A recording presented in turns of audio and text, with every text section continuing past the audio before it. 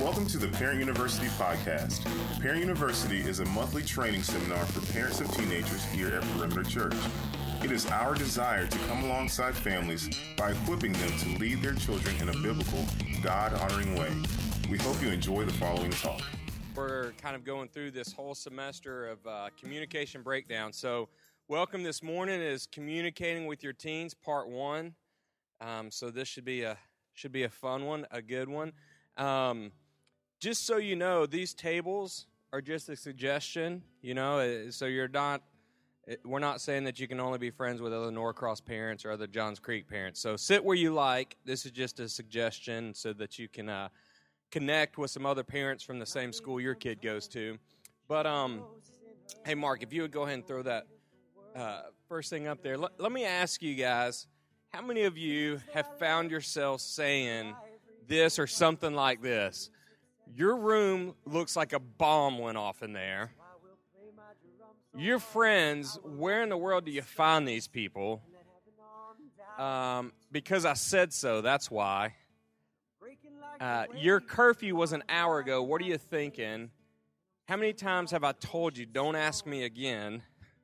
There's some people with their hands going up on every one of them. You're acting just like your mother or your father right now, but in a negative way.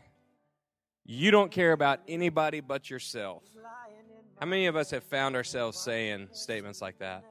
Are there any other common statements that is said in your household that I didn't put up here? Just out of curiosity, yes, ma'am. Yeah, oh yeah. She's like, I was just raising my hand to participate.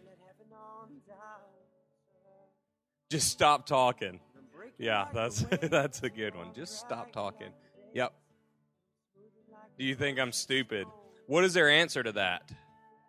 That's where it could either go well or not so well, depending on the response to that. Act your age. And then my son's like, but I'm only 5, Daddy. If you don't do X, Y is going to happen. Yeah, I love that one. So let me ask you all this. Whose fault is it that we find ourselves saying all this stuff? In other words, what do you think, how much of this is an overreaction on our part versus bad choices or irresponsibility on their part? And so let's even think specific, okay? Let's think percentage-wise. So when we look at maybe the first one, your room looks like a bomb went off in here. When we find ourselves saying something along those lines, what is the percentage of it's an overreaction on our part versus bad choices or irresponsibility on theirs? Would you say, if we said 50-50, 50% overreaction on our part, would you say that number is higher or lower? Lower? 40-60? You think lower than that? 40% overreaction on our part, 60% irresponsibility on their part? You'd say that's about right? Okay, that's interesting. What about something like your friends? Where do you find these people? What's percentage overreaction on our part versus bad choices on their part? 50-50, higher or lower on our part, overreaction? Depends on their friends. That's true. Higher or lower, 50-50.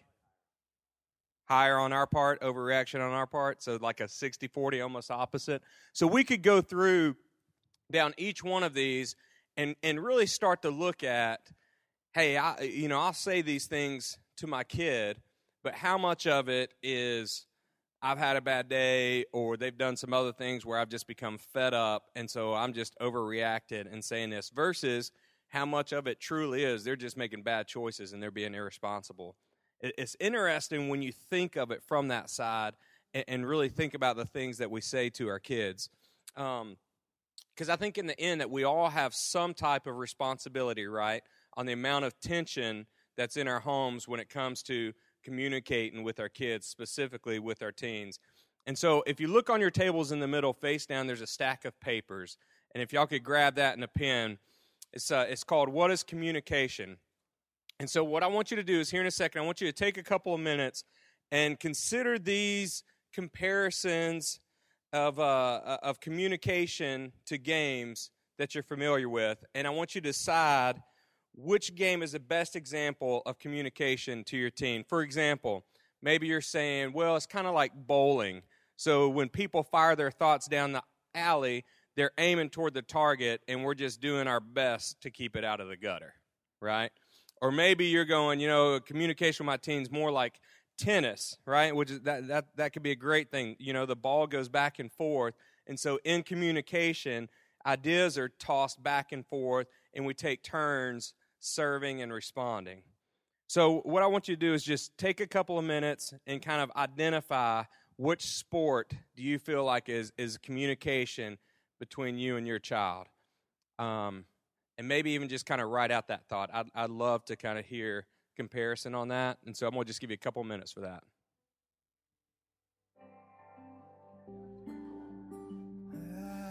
All right. We're going to start wrapping up. How many of you that was tough to kind of figure out? Thank you for being brave. She had her hand up and looked around and went, nobody else. So it's pretty easy for most of y'all. I'm just curious, what's a couple examples? What was the sport that you were able to identify when it comes to communication with your teen? Skeet shooting? Oh, man, I'm not even sure about that. Do you really have something behind that? Yeah? Well, I'm very curious now. He's like, deer hunting. I pounce on my child with a butcher knife. Sometimes I feel like our son lobs things in the air and just, tempts us to take a shot at it, and see if we can hit it. And then, you missed that one, we'll try this one, Good. That's good. I love it. I'm waiting for someone to be like, UFC is the one we picked. Wait, have we had one over here? Yep, there we go. Well, somebody at our table said that communication is like hockey. A fight always breaks out. And then the other one was sort of like charades. You think you have it. It's really simple, but they don't seem to get it.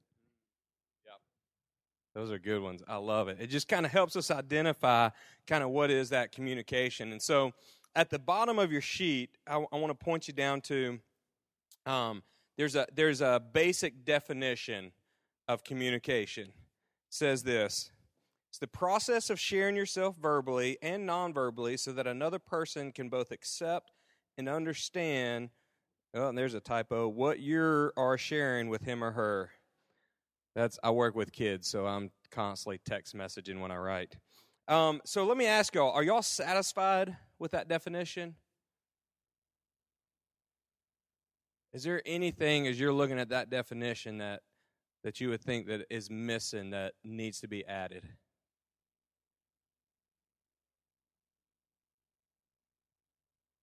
One Direction?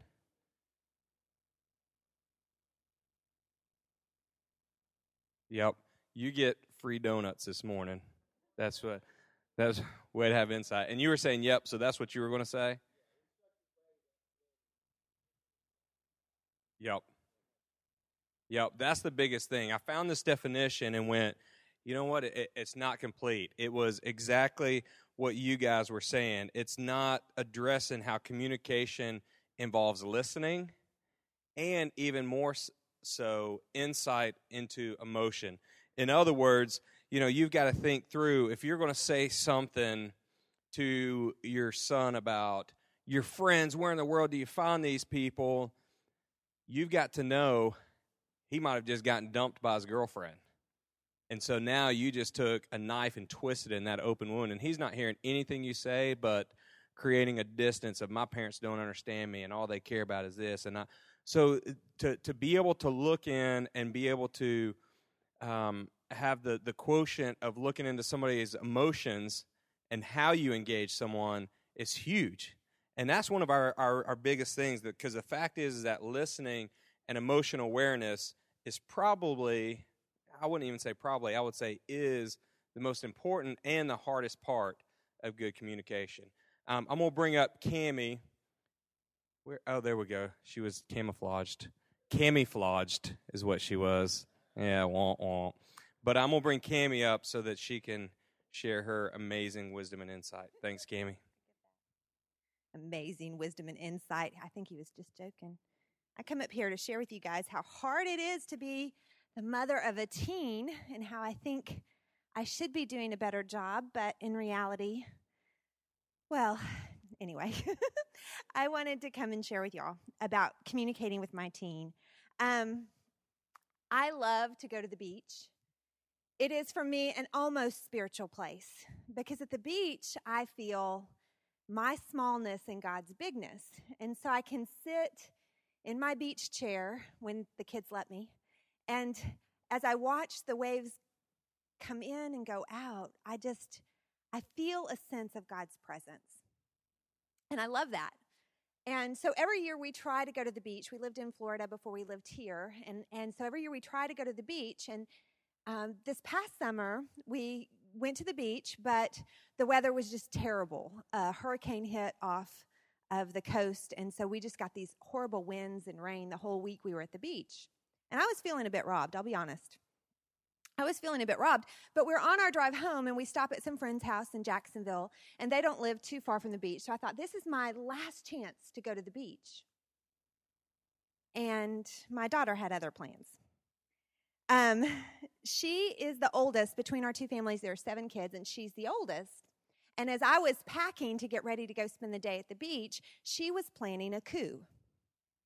I'm not kidding, a real coup. She's out at the pool talking to the little kids about how you don't really want to go to the beach and da-da-da-da-da-da. So she comes in to me, and she says to me, no one wants to go to the beach. Well, I dismissed her. I didn't listen. I didn't want to listen because she was messing with my plans. So the dialogue went worse, downhill from there. And it ended with me saying to her, I don't care what you want. We are going to the beach because I'm in charge and I get to choose and you don't. So just get over yourself and go get ready. Well, I won. We went to the beach. Except my daughter did not concede defeat easily. Instead of submitting to my authority, she refused to engage. And she sat under the beach umbrella looking like she had just been, abused, as if she'd been sentenced to the worst of fates. And so I'm in this emotional dilemma because I finally got to go to the beach. It was one of those perfect beach days, the sun's up and the wind's just the right amount of wind, and all 6 other kids are out in the ocean and the sand making sandcastles, and it's just this beautiful Florida commercial moment. And she's sulking under the beach umbrella, and I am getting mad because she was stealing my joy. So Jeff has seen all of this take place. And he did not intervene, even though he's an expert on teens. And I didn't want to ask him his opinion because I was quite certain that I had done everything wrong, and I just didn't want him to confirm my suspicions. So instead, as I'm sitting on the beach watching the 6 children play happily and the one behind me sulking, I relived the conversation and I justified everything that I said. I was in charge, she wasn't. Why did she have opinions? I did not give her opinions. Why did she have opinions about what we would do? And I didn't ask her input, and I didn't ask her to influence the other kids. And so she just needed to get over herself because honestly, I did not care what she wanted. Honestly, I didn't. So Jeff sees me brooding under the umbrella. So she's sulking and I'm brooding. And he comes and takes my hand and we go for a walk. Well, I'm quite certain I did not inhale.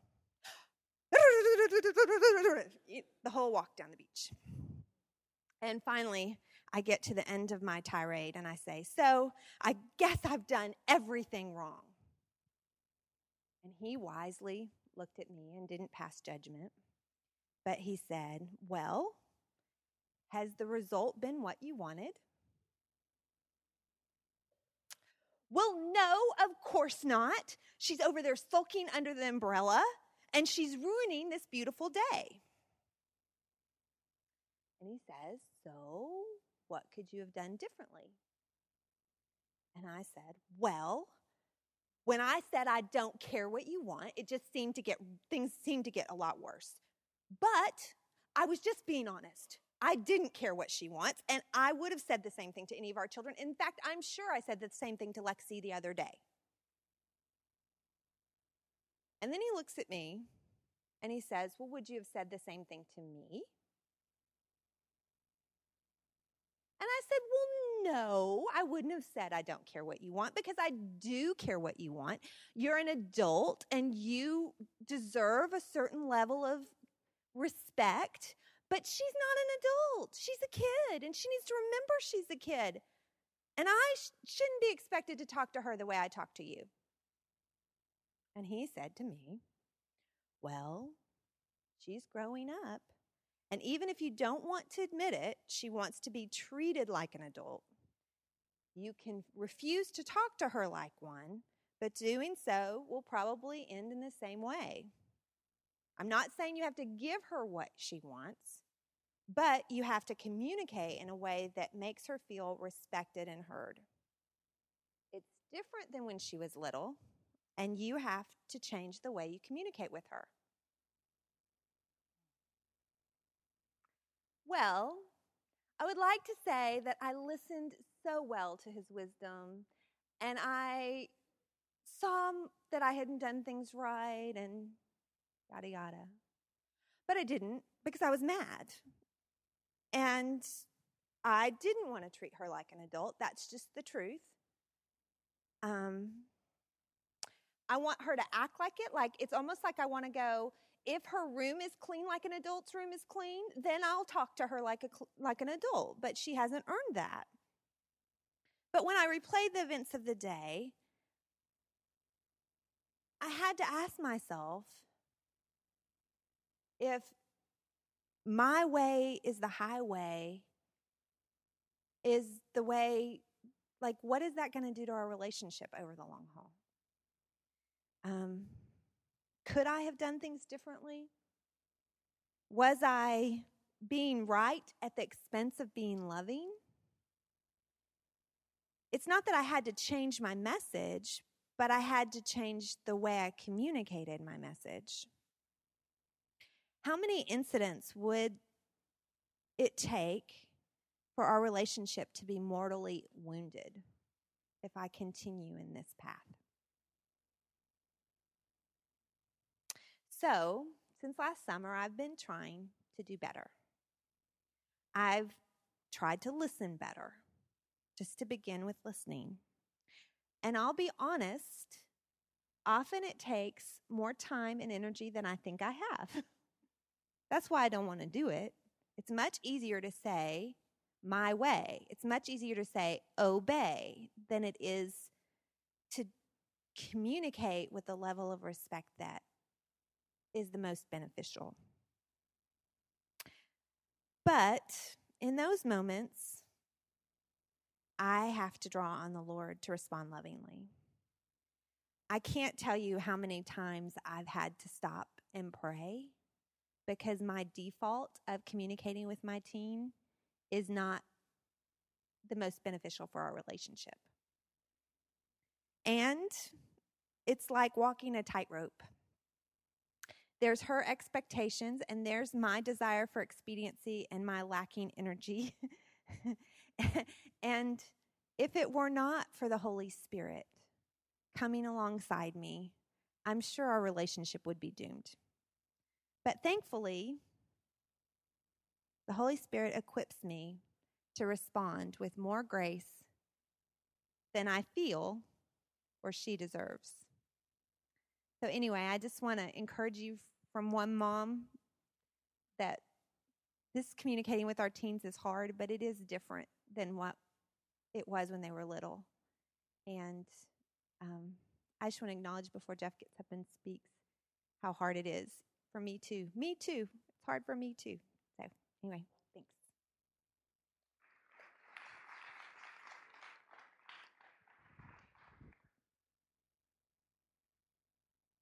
It is amazing how much for Parent U, how many illustrations we get from our own home pretty much every day. There's something new, and we go, I got to write that down.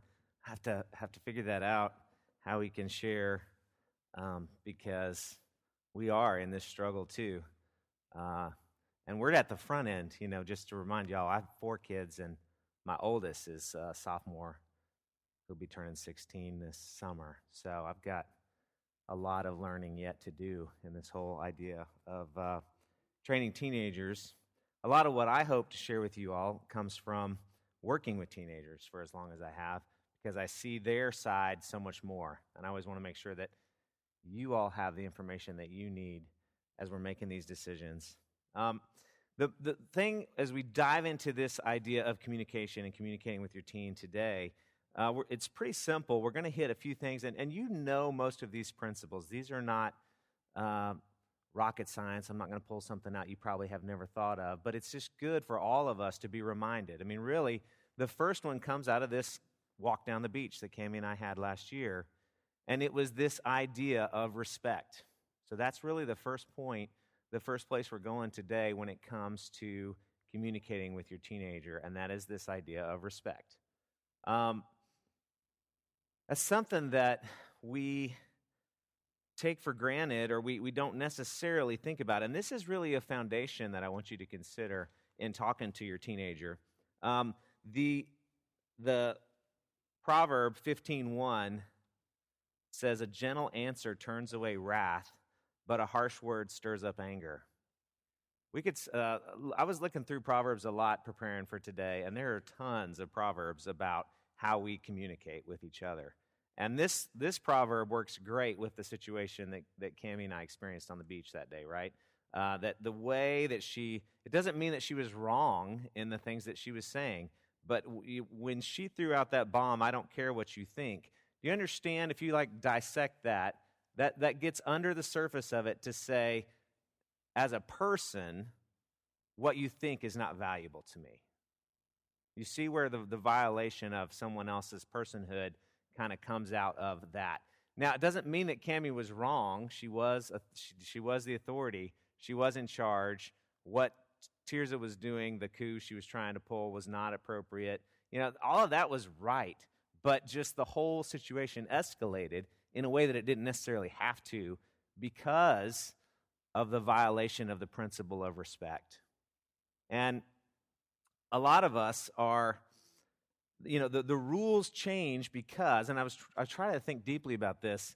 I think when our kids are little, you have this idea of childlike faith, right? The childlike faith that kids have, which Jesus talks about, right, in becoming a Christian, is that our kids trust us so completely when they're little, right? I mean, there's this deep trust that they have. So when we say, don't cross the street, obviously you can have a child who is going to go their own way no matter what, but generally our kids trust us they learn to trust us anyway as we do these things. But then something changes and the rules start to change when they start to become their own person. They start to think for themselves and they start questioning what we're saying. Right now, all of a sudden, they have their own opinion about what's going on, and it doesn't always jive with our opinion, and then we're kind of offended at that prospect. And yet I want us to remember that we're trying to develop mature and equipped adults who have a strong sense of self. We actually want to cultivate in them their own decision-making process, right? And their own opinions and so on. It's just when it doesn't jive with ours, it really kind of throws us for a loop when that happens. So thinking about this, I can remember the rules change about being little. When I was, my sister left home, my oldest sister, when she was 18, and we had a definite pecking order in my household growing up. And I can remember she came home And I was probably 17 or 18, and my other siblings were all in their 20s. I'm the youngest of 4. And I remember she came home, and we were getting ready to go somewhere.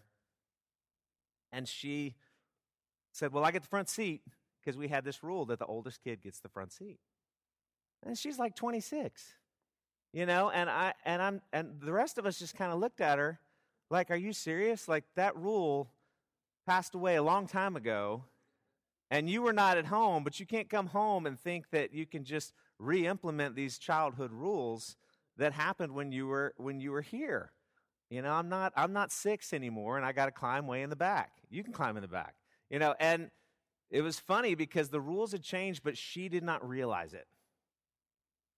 And that is what happens with us, right? That's one of the reasons I think having teenagers can be so difficult is we kind of get our family going in such a system where it's working so well and everybody understands how it's supposed to work, and then suddenly our kids have their own opinions.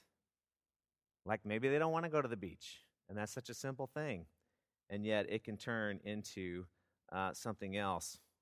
Again, we want them to develop this. We need to think about, as we're cultivating their sense of self and encouraging that dialogue, it interrupts us, and we need to identify why it bothers us. And it could be that we have some idols that need to be dealt with in this area of respect. One, we certainly want the respect, and some of us have an idol of immediate obedience. Okay? That can be an idol that we have.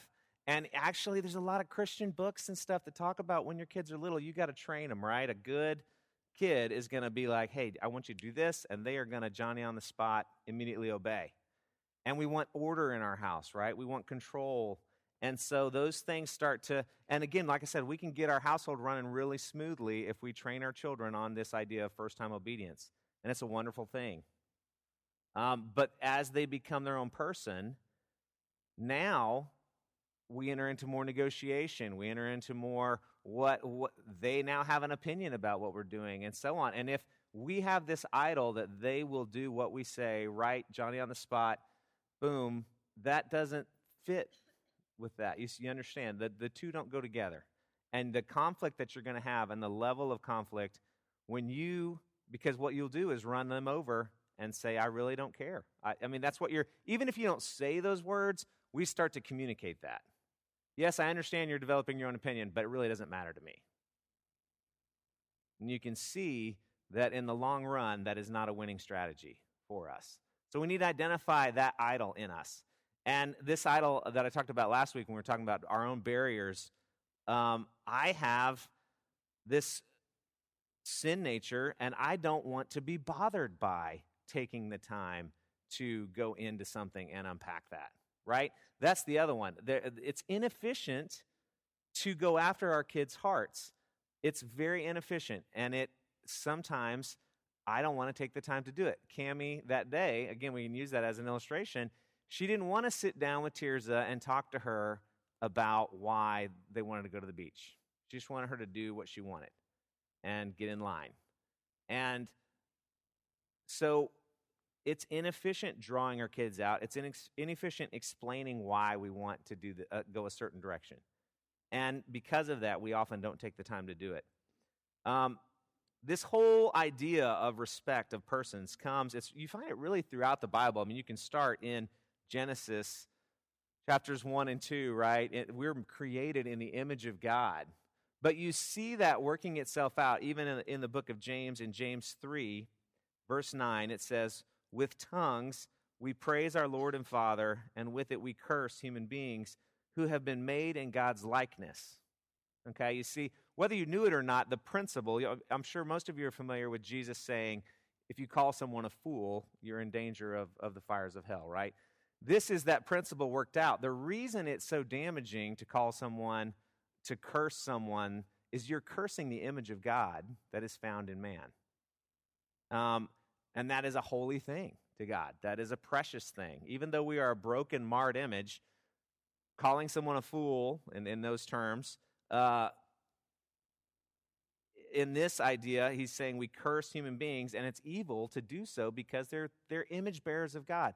And our little children are image bearers of God. They're created specifically. He's made them just the way they are. He is developing them into human beings, and we have to start showing respect to them. And I think, honestly, it doesn't just start when they're a teenager, right? We really need to respect your little child as well. It's just, like I said, I feel like there's this sense of this faith that they have that we get used to in our decisions that suddenly stops working. And that can really throw us for a loop. So the first principle in communicating with your teen is respect. And I really want us to think about that as a foundation. How are we respecting them? The second thing, and this is something that I think about all the time, and so I'm sharing it. Most of you have probably heard this illustration. It is the idea of deposits and withdrawals. Okay?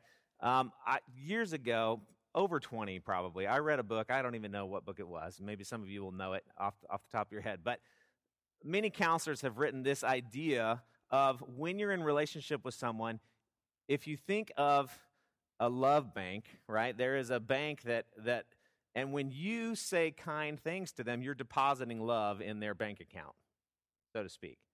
And when you say negative things or do negative things, you're withdrawing love from that account, okay? And I don't know, for me, I just wanted to throw this idea out there in case you haven't heard this before. It is a very helpful analogy for me to think about when I'm talking to my teenager, or to anyone really, but in the case of our student, to think about, okay, what deposits have I made in their life recently?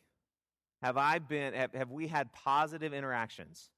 Because I have spoken with kids in my D groups over the years and things like that, where they will tell me, for example, that it's a war zone in their house and there's never a positive conversation. Like every time they interact with their parents, they're being instructed or critiqued or, it's never fun. And how do you think they respond to that? They don't ever want to be, when they can drive, they don't ever want to be home. They don't ever want to be around mom and dad because mom and dad are always just trying to fix them. And so it's helpful to me to think about this idea of deposits and withdrawals. Have I made any deposits lately? And I think you can find this idea in Scripture. We've got Hebrews 12:11 says this: "No discipline seems pleasant at the time, but painful. Later on, however, it produces a harvest of righteousness and peace for those who have been trained by it." Okay, so we have to discipline our kids. We have to instruct them. We need to be doing that, and it's painful at the time. It's going to feel like a withdrawal. When we instruct them, they're not going to like it, generally speaking. I mean, most people aren't like, "Oh, thank you." I mean, when was the last time your child was like, "Thank you for grounding me. This is a great experience"? It's probably not going to happen that way. Proverbs 16 says this: "The hearts of the wise make their mouths prudent, and their lips promote instruction." I love that one. The hearts of the wise make their mouths prudent, and their lips promote instruction. Again, how we approach our kids is a huge factor in this whole idea of deposits and withdrawals. And again, we have to be honest that not all of our withdrawals are instructional, right? Sometimes we're just flat out sinning against our kids. We are just grumpy, or we're snappy, and it may not be instructional at all. Hebrews 3 says, "Out of the same mouth come praise and cursing. My brothers and sisters, this should not be. Can both fresh water and salt water flow from the same spring? My brothers and sisters, can a fig leaf bear olives, or a grapevine bear figs? Neither can salt spring produce fresh water." So when we're making these deposits and these withdrawals, we're supposed to be primarily encouraging, and even the way we correct, do it in a way that promotes this communication and promotes that.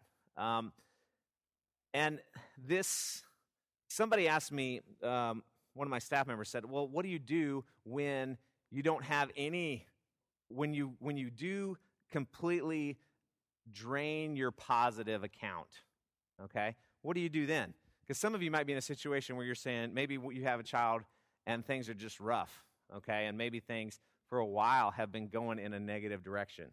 And it's just negative, negative, correction, correction, negative, negative.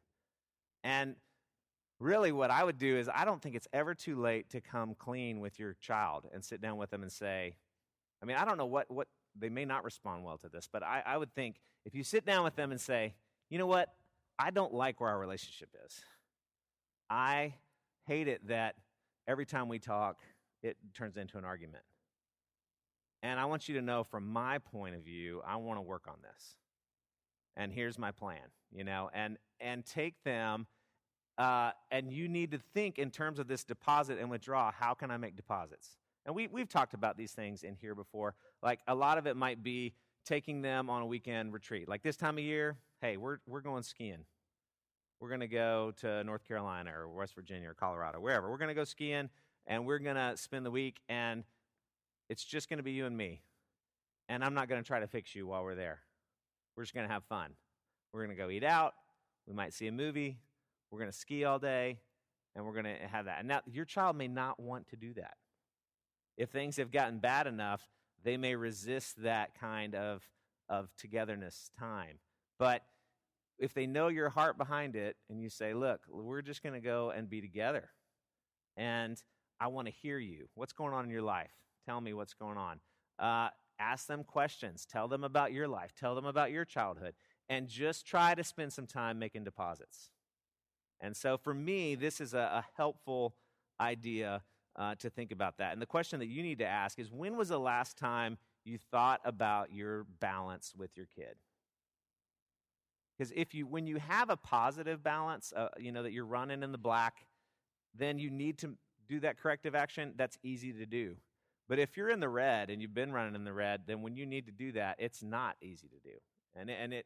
So thinking about it in this term can help you to say, wait, I need to spend some time positively making some deposits in my child's life.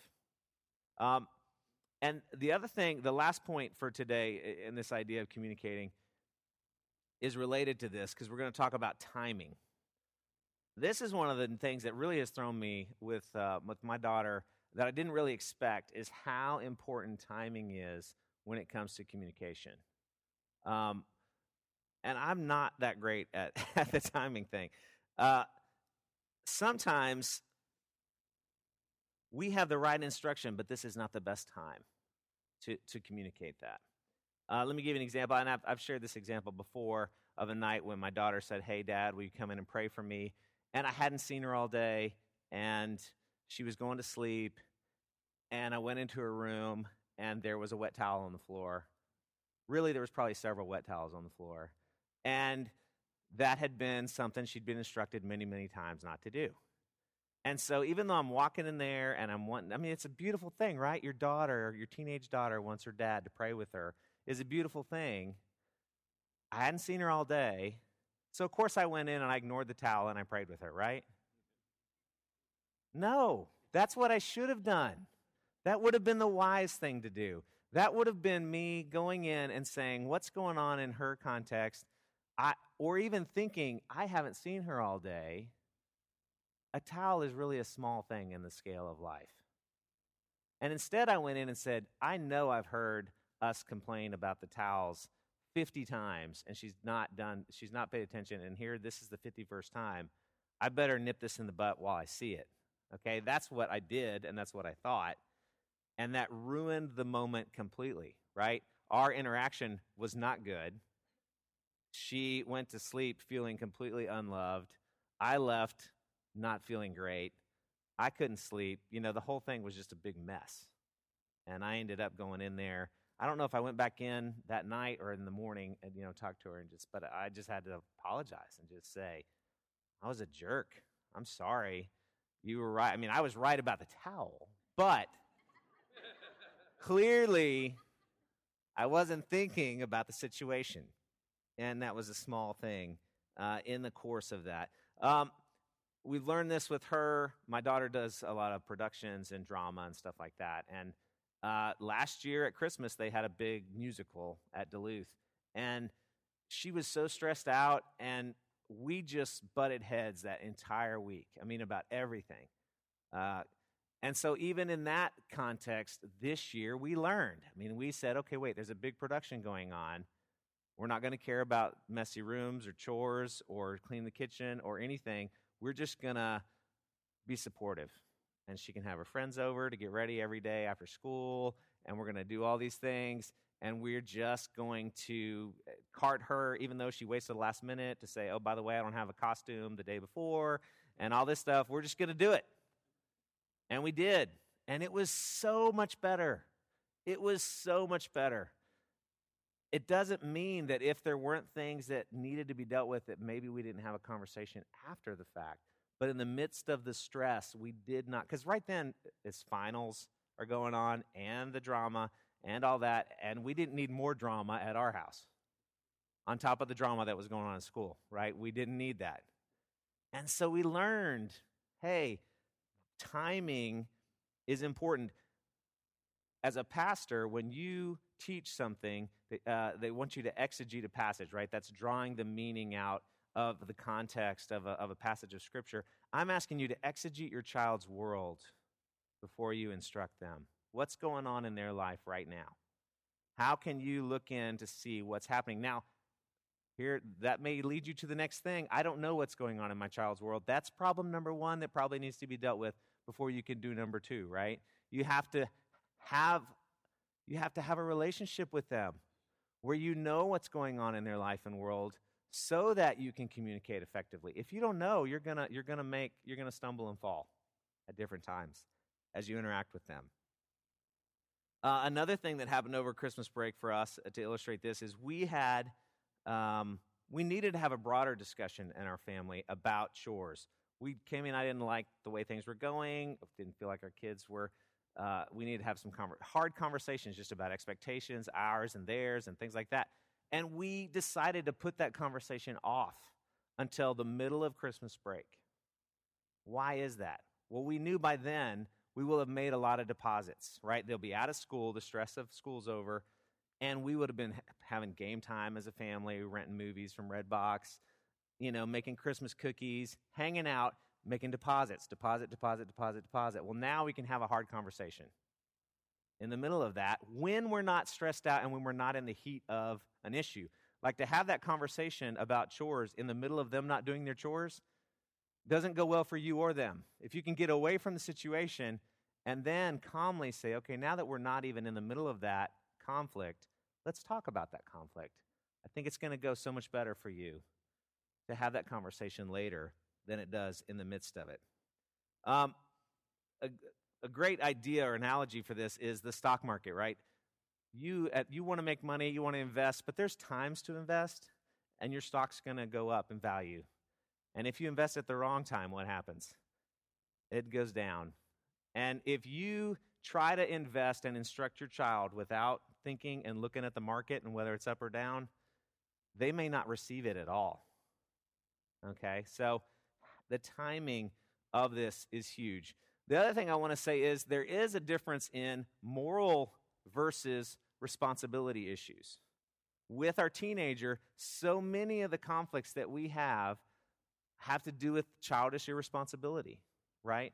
Are they doing their homework or chores or things like that? And they're really issues of responsibility. They're not moral issues, okay? You can't always wait on timing for a moral situation, all right? If your child's caught in a lie or, deceiving you or something or defying you, that needs to be dealt with probably right then on the spot. Now, it doesn't mean in the heat of the situation, punishments need to be doled out and everything.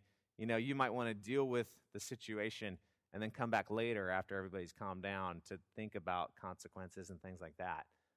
But it does make a difference, like a lot of things that Cami and I are talking about, like even going to the beach or not, right? That wasn't a moral decision. Whether or not the towel was on the floor wasn't a moral thing. It was more a responsibility thing. So think about that, because that can affect how you deal with that. Proverbs 16:21 says, "The wise in heart are called discerning, and a gracious word promotes instruction." And Proverbs 17:28 says, "Even fools are thought wise if they keep silent, and discerning if they hold their tongue." I mean, even that second proverb, notice that it says, there is a time to keep silent, right? There is a wisdom sometimes in saying, yeah, I have the right to say this, or this does need to be said, but maybe it doesn't need to be said right this second. I need to think about the context of what's going on right now. The other thing, and this is just a reality, that when we're in the heat of anger, often we say things we regret. Often they don't receive it because they're emotionally charged. So emotion can cloud both the giving and the receiving of information, right? And so how you do that, if things are heated, again, how you can time out and come back can be very helpful.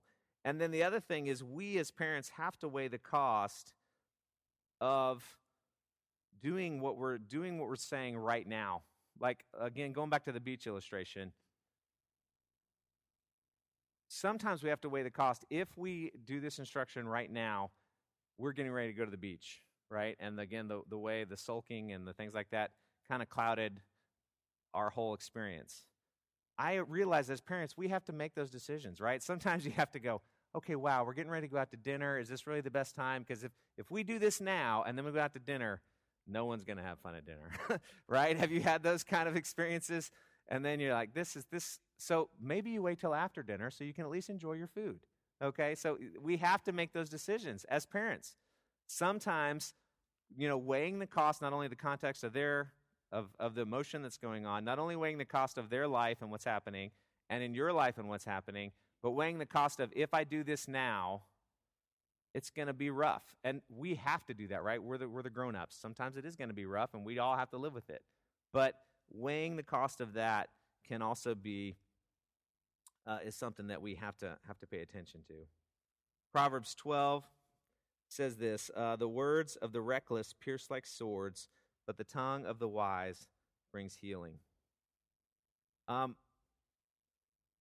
This is just the first part. We're going to do another part of communicating with your teen because we could really, I was talking to Monty Starks, he walked through the back earlier, and he said we could do a 17-part series on communicating with your teen, right? We just scratched the surface of a few things today. But just to reiterate today, the nuggets that I'm hoping that you pull away with from this are have a foundation of respect with talking to your teenager, because that, if you don't have that, it's going to be rough. Think about in terms of deposits and withdrawals. What kind of deposits are you making, and what's your balance with your kid? Do you have a positive balance right now or a negative balance? And then timing, what's going on in their world, and weighing the cost of saying it and dealing with what you're dealing with right now. What is the cost of that going to be? That's the main things I want you to take away from today. And I want to close with this from James 3. A lot of you are familiar with this passage. He says, likewise, the tongue is a small part of the body, but it makes a great boast. Consider what a great forest is set on fire by a small spark. The tongue also is a fire, a world of evil among the parts of the body. It corrupts the whole body and sets the whole course of one's life on fire, and is itself set on fire by hell. James has some pretty, it's a pretty stark warning. All of us have a tongue, right? We all use our mouth to communicate. And he's not saying, hey, by the way, this is easy. No, he's saying our words are just a small spark, but it's easy for us to light a fire with that, even when we don't mean to. It is so easy to make a misstep in this that can set us off in a way we don't want to go to. And the things that I'm talking about today are not easy. We're talking about balancing instruction, which we have to do, right? And it's our job to help prepare these kids for maturity. And at the same time, though, how do we do that with gentleness and respect? How do we be firm and yet loving?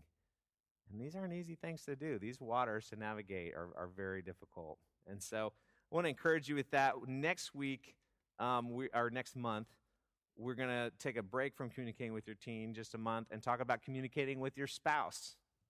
Okay? So all of us have to communicate with each other as we're communicating with our kids, right? And sometimes we can really set each other up for failure in our own parenting with our kids, right? If you and your spouse aren't on the same page, if you got good cop, bad cop, you got all kinds of different things and how you deal with that. And probably one of you is more lenient than the other, with the kids and things like that. So we're going to talk about kind of spousal communication next month, and then we'll come back to communicating with your teen, part 2. Okay? Let me say a word of prayer, and then if anybody has any questions or anything, we can try to address that. And there's probably some more donuts back there, too. Heavenly Father, thank you. I just pray for each one of us, Lord, as we try to communicate effectively. Lord, we love our kids, and we have a responsibility to train and instruct them in your ways and in the ways of being wise, because they have to live in a fallen world. And so, Lord, we need your help in navigating these waters. And Lord, I pray that you would help us to continue to draw out the image of God in our kids, that we would respect and love them, use that as a foundation. And Lord, that you would just show us how to do that and to tame the tongue in a way that we can instruct while communicating love and care for our kids as well. So give us discernment and wisdom. Guide and direct us in this endeavor. In Christ's name we pray. Amen. Does anybody have any questions about any of this or comment before we move on? Yeah, in the back there.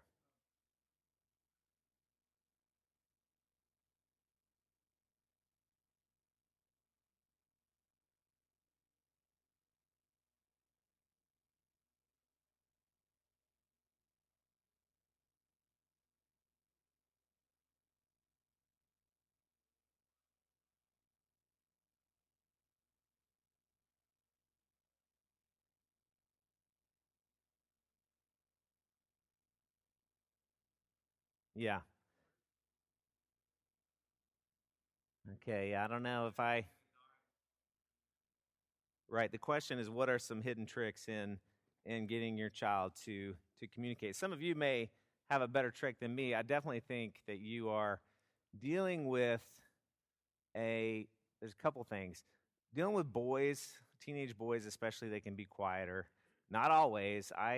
I'm very verbose, and my kids are too. Like Zane just talks nonstop, like my 5-year-old. I know he's going to be a big talker. But not all boys are that way, and not all girls are that way, for sure. So how do you draw them out? Some of it is putting them in a context, again, where talking can happen. Like when you go to a baseball game versus a football game is a good example. You know, in a baseball game, I'm sorry, if you're a baseball fan, I think baseball is boring as all get out, okay? But it's great for conversation because you're just sitting there, you're watching a game, and if you really want to talk to your son, a baseball game is a good place to go because they're kind of distracted, and suddenly conversation can start to happen. And it's going to take you more time to cultivate drawing him out because you need a context. And sometimes when they're distracted a little bit, like if you're a hunter, which I don't do that either, but if you do hunting and fishing, things like that, there's long periods of time where you're sitting and you need those nuggets, you know, and definitely asking open-ended questions, not questions that a yes or no can answer. Like even saying, how was your day? You know, fine. You know, what was the retreat like this weekend? Good. You know, I mean, right, that's what you're going to get. But if you say, tell me about the best part of your day.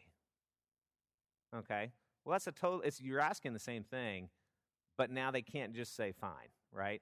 Or what was the worst thing that happened to you today? You know, that's a highs and lows. Some people do this, sit around the table at dinner time.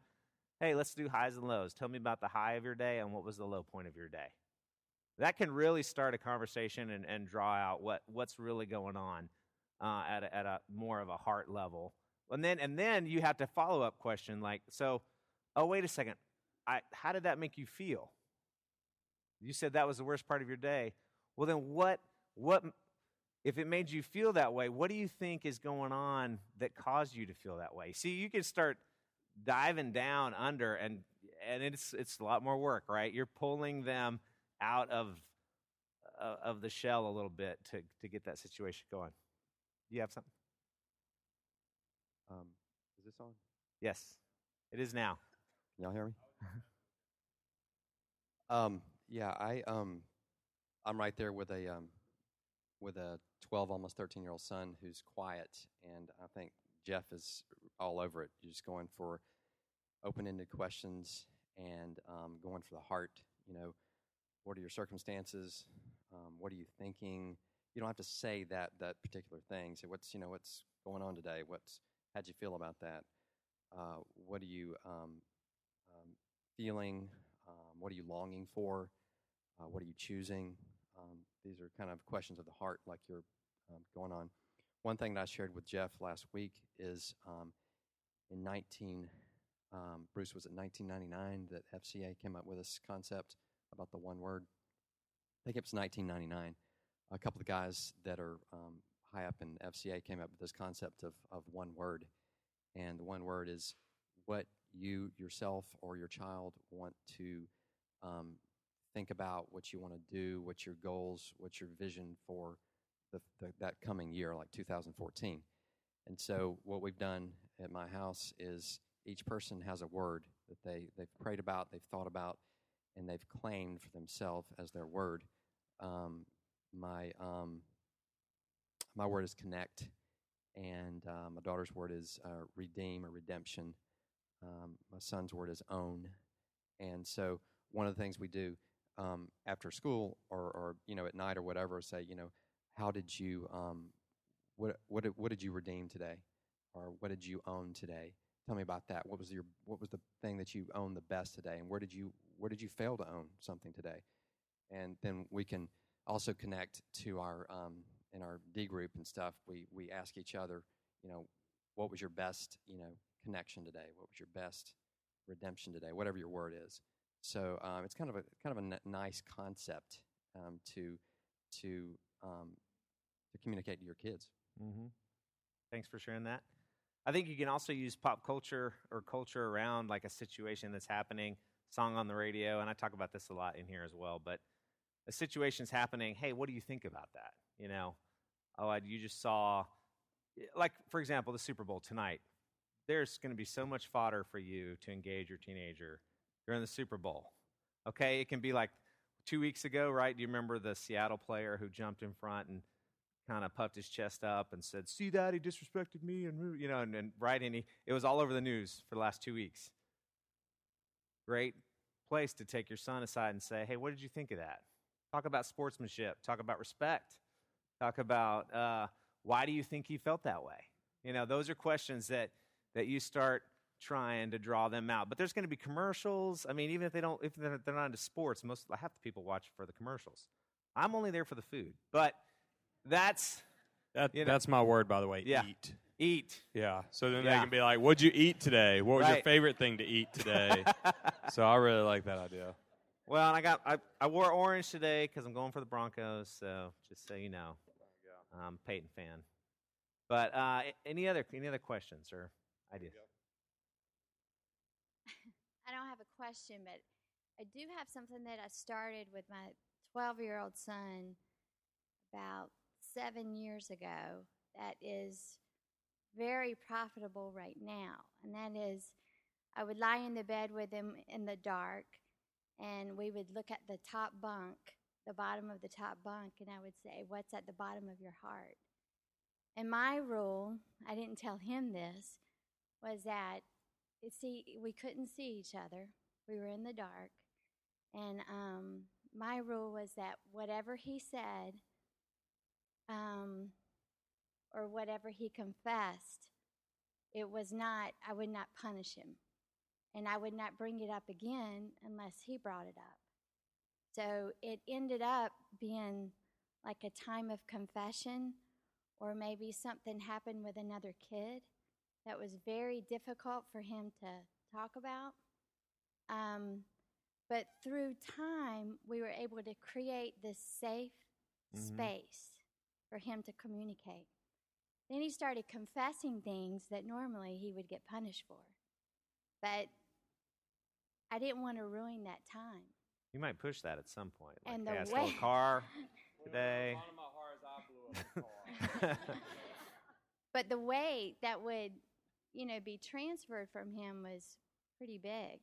So I didn't know what we had started at that time, but now it doesn't have to be in the dark. We can be in the car, Yeah. and I can say, "Hey, what's at the bottom of your heart?" But I still keep that same rule, and he'll just share because he knows when I ask that, it's safe. But I don't want to do it too much. I like what we have there. Right. And he does get punished for things, so I keep it out of that question time. And then the other thing is I had written down a list of questions. I don't know. I was reading some book, and I have them in the car. They're about 12 questions, and it's to get them talking. I think it was after camp, to try to get them to talk about what happened at Right. camp. And it may have come from y'all, from Probably Camp not. All-American. And It was really good. it was really good.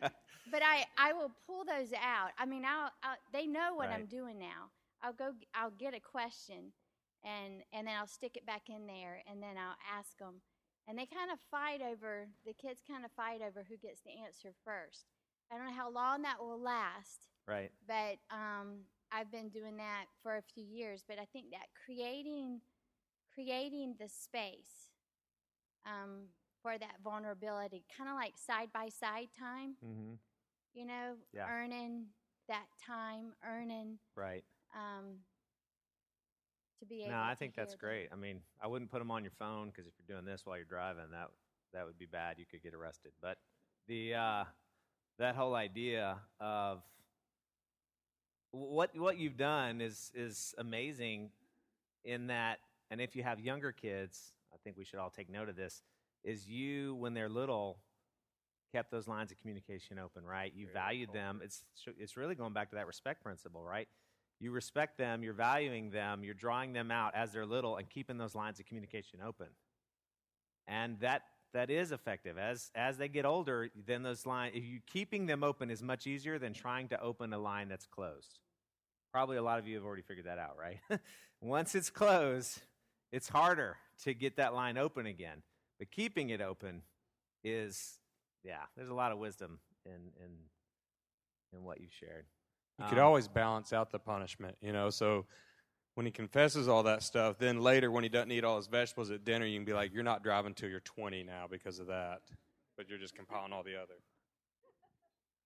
Just maybe a interesting question.